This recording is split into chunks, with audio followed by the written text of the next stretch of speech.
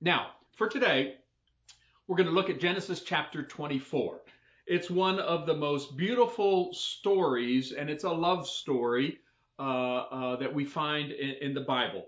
Isaac is devastated by the loss of his mother, and he's looking for comfort as he goes through life by his self, and then his aging at the point of death father, Abraham, decides to find him a wife. And so Abraham is the matchmaker and enlists the help of his personal confidant, his personal servant Eliezer, and they go to Abraham's homeland to find this lovely young bride, Rebecca. One of the things that makes this story such an intriguing story is the faith and the characters that are developed and displayed. So I'm going to read just the first part of this chapter. Genesis 24 is the longest chapter in the book of Genesis, 67 verses. And so we're not going to read it all, but I do want to read just the first part, and that will give us enough of a sense of the chapter to then make some observations about it. Genesis 24, beginning verse 1.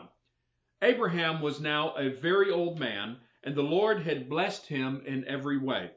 One day Abraham said to his oldest servant, the man put in charge of his household, "Take an oath by putting your hand under my thigh. Swear by the Lord, the God of heaven and earth, that you will not allow my son to marry one of these local Canaanite women. Go instead to my homeland, to my relatives, and find a wife there for my son Isaac." The servant asked, but what if I can't find a young woman who is willing to travel so far from home? Should I then take Isaac there to live among your relatives in the land you came from? No, Abraham responded. Be careful never to take my son there, for the Lord, the God of heaven, who took me from my father's house and my native land, solemnly promised to give this land to my descendants, the land of Canaan, where they were living. He will send his angel ahead of you, and he will see to it that you will find a wife there for my son. If she is unwilling to come back with you, then you are free from this oath of mine, but under no circumstances are you to take my son there. So the servant took an oath by placing his hand under the thigh of his master Abraham. He swore to follow Abraham's instructions. Then he loaded 10 of Abraham's camels with all kinds of expensive gifts from his master, and he traveled to a distant land. There he went to the town where Abraham's brother Nahor lived. He made the camels kneel beside a well just outside the town. It was evening, and the women were coming out to draw water. Verse 12. O Lord, God of my master Abraham, he prayed, please give me success today and show unfailing love to my master Abraham. See, I am standing here beside this spring, and the young women of the town are coming out to draw water. This is my request. I will ask one of them, please give me a drink from your jug. If she says, yes, have a drink, and I will water your camels too, let her be the one you have selected as Isaac's wife. This is how I will know that you have shown unfailing love to my master. Before he had finished praying, he saw a young woman named Rebecca coming out with her water jug on her shoulder. She was the daughter of Bethuel, who was the son of Abraham's brother Nahor and his wife Milcah. Rebecca was very beautiful and old enough to be married, but she was still a virgin. She went down to the spring, filled her jug, and came up again. Running over to her, the servant said, please give me a drink of water from your jug. Yes, my lord, she answered, have a drink. And she quickly lowered her jug from her shoulder and gave him a drink. When she had given him a drink, she said, I'll draw water for your camels too until they have had enough to drink. And she quickly emptied her jug into the watering trough and ran back to the well to draw water for all his camels. The servant, watching her in silence, wondering whether or not the Lord had given him success on his mission, then at last, when the camels finished drinking, he took out a gold ring for her nose and 2 large gold bracelets for her wrists. Whose daughter are you? He asked. And please tell me, would your father have any room to put us up for the night? I am the daughter of Bethuel, she replied. My grandparents are Nahor and Milcah. And yes, we have plenty of straw and feed for the camels. We have room for guests. The man bowed low and worshiped the Lord. Praise the Lord, the God of my master Abraham, he said. The Lord has shown unfailing love and faithfulness to my master, for he has led me straight to my master's relatives. Well, it is a beautiful story, and I encourage you to read the rest of it this afternoon, Genesis chapter 24. But for today, we're going to look at three of the characters that really play a prominent role in this story. Now, the person who doesn't play a role is Isaac. He kind of shows up at the end and right before his wedding day. But for now, we're going to focus on Abraham, the servant, and Rebekah. Death is knocking on Abraham's door. He has buried his wife, Sarah, and now he has one last task to fulfill, to get a wife for his son, Isaac. He does this in a way to ensure that God's promises of giving his family a large and numerous descendant, but he also does it in a way to ensure that Isaac and all of his kin will stay in the land of Canaan, which is the land of promise, the land flowing with milk and honey that God had promised to Abraham.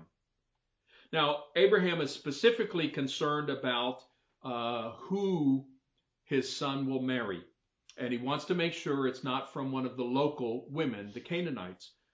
Well, it wasn't an ethnic issue. It was really an issue about idolatry and about faithfulness to the Lord, because Abraham knew the influence that a unfaithful or someone who didn't worship God could have. And so he made it real clear that he wanted the wife for his son to come from someone who also worshiped the same God that he did. And you know, I guess that's probably the most frequent prayer for a lot of Christian moms and dads. When they have their first child, they begin praying for that future spouse, that future husband, or that future wife, that they be the right person, and not necessarily rich, not necessarily educated, but they really have their faith and trust in God. And that's exactly what Abraham's wanting. As a devoted father who is concerned about his lineage and his heritage, he wanted to make sure that this woman for Isaac was the right woman. And so he put his faith and his trust in God. And we see this faith of his grow.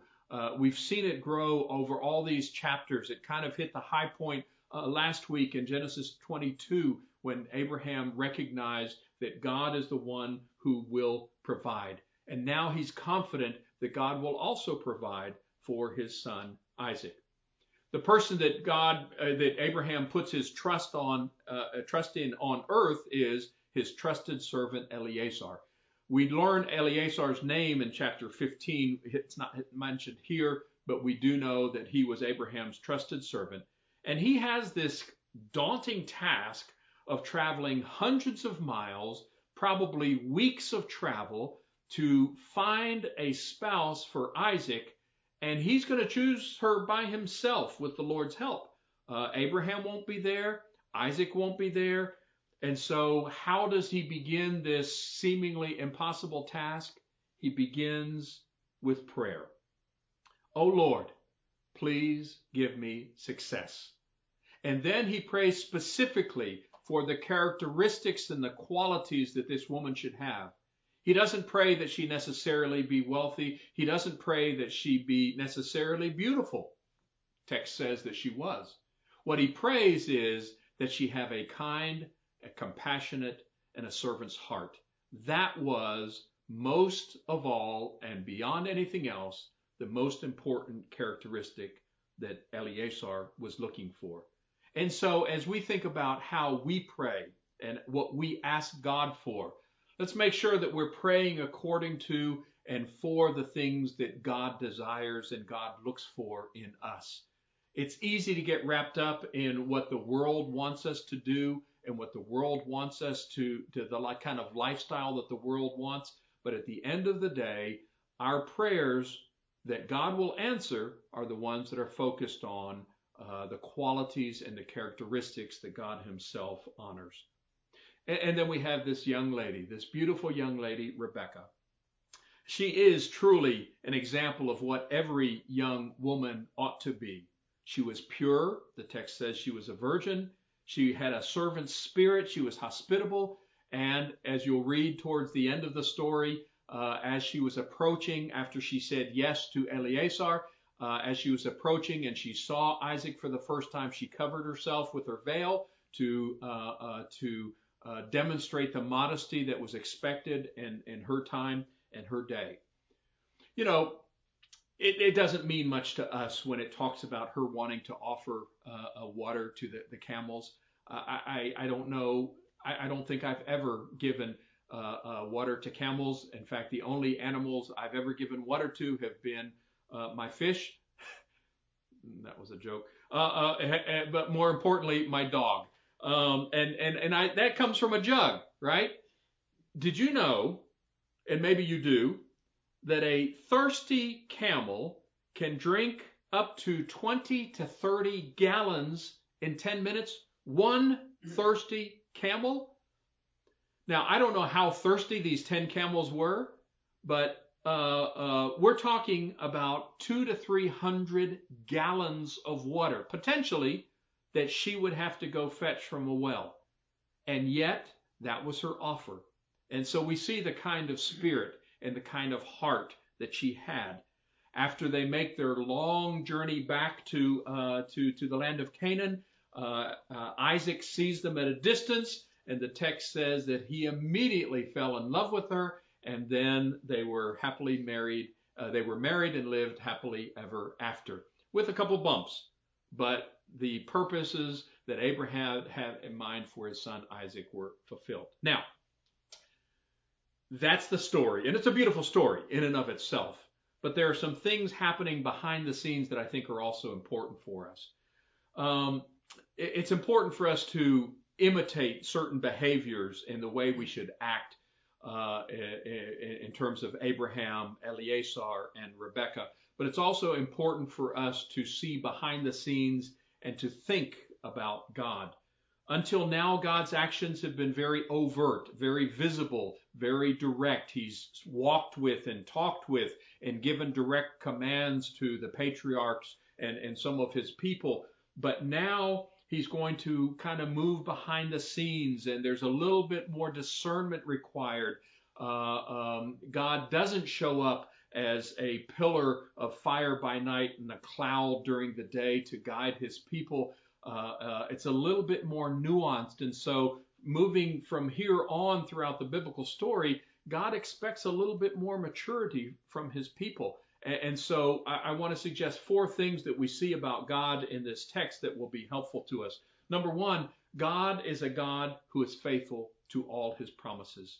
God's promises are true, and he will fulfill them. Abraham could count on this. When Abraham was sending out his servant Eleazar, the first thing that he pointed out was, God who called me out of the land of Ur from the Chaldees has been faithful to me all these years, and he will fulfill his promises. God is true to his word, and he always fulfills the promises that he's made us. Second thing that I notice here is that God knows what we need before we ask.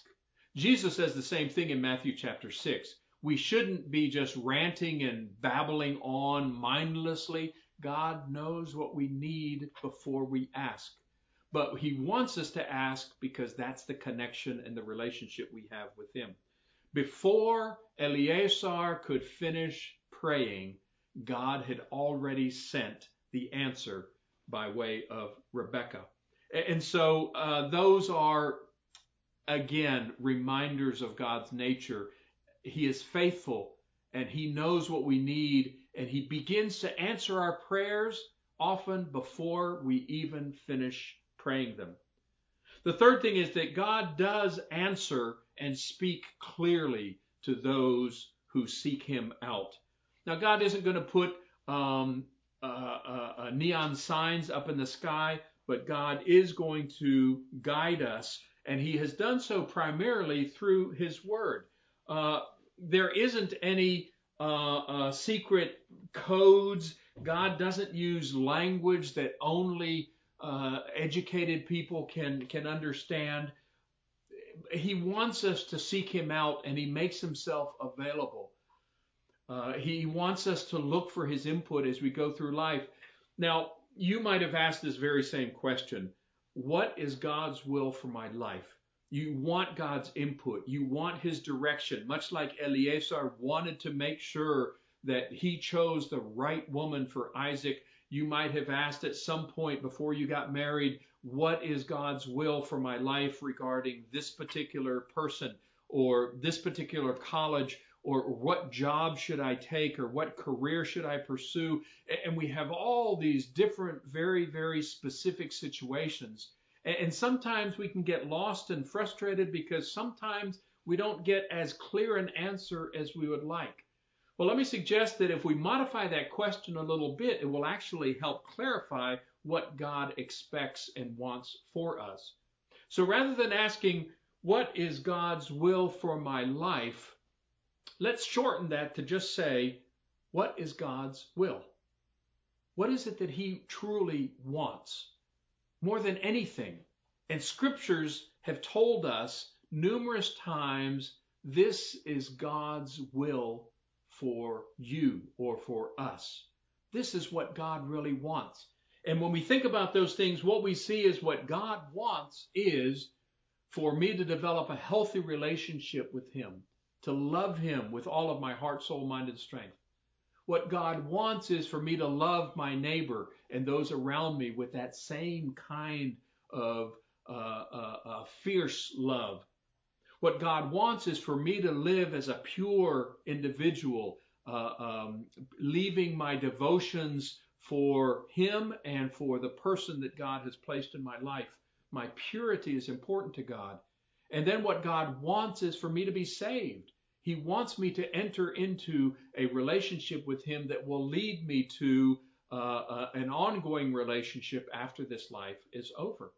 And that leads us to the fourth and final thing that God wants and that we see about God is that God is determined to save all people.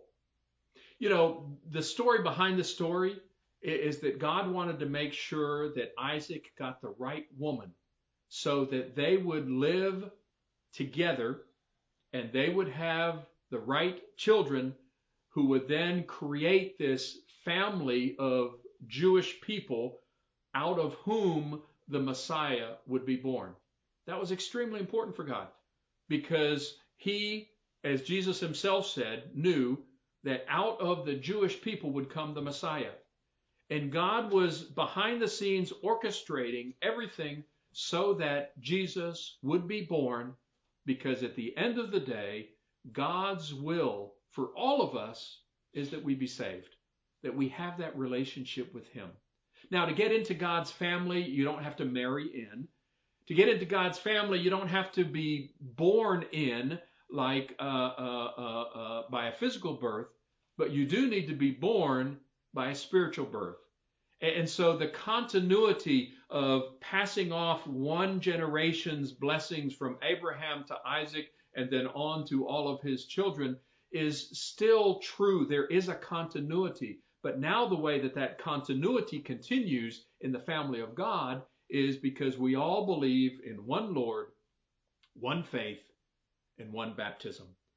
And so as we think about this beautiful love story, I want to encourage us to also see the story behind that story of God's working to make sure that the Messiah comes and the Messiah will be available for Jews and Gentiles and people of all races and all languages and both genders, and all the people on the earth will have the opportunity. So you, I, and all of us can rejoice today because God made sure that Isaac got the right woman, and then that led to Jesus being born and the opportunity for us to enjoy that as well.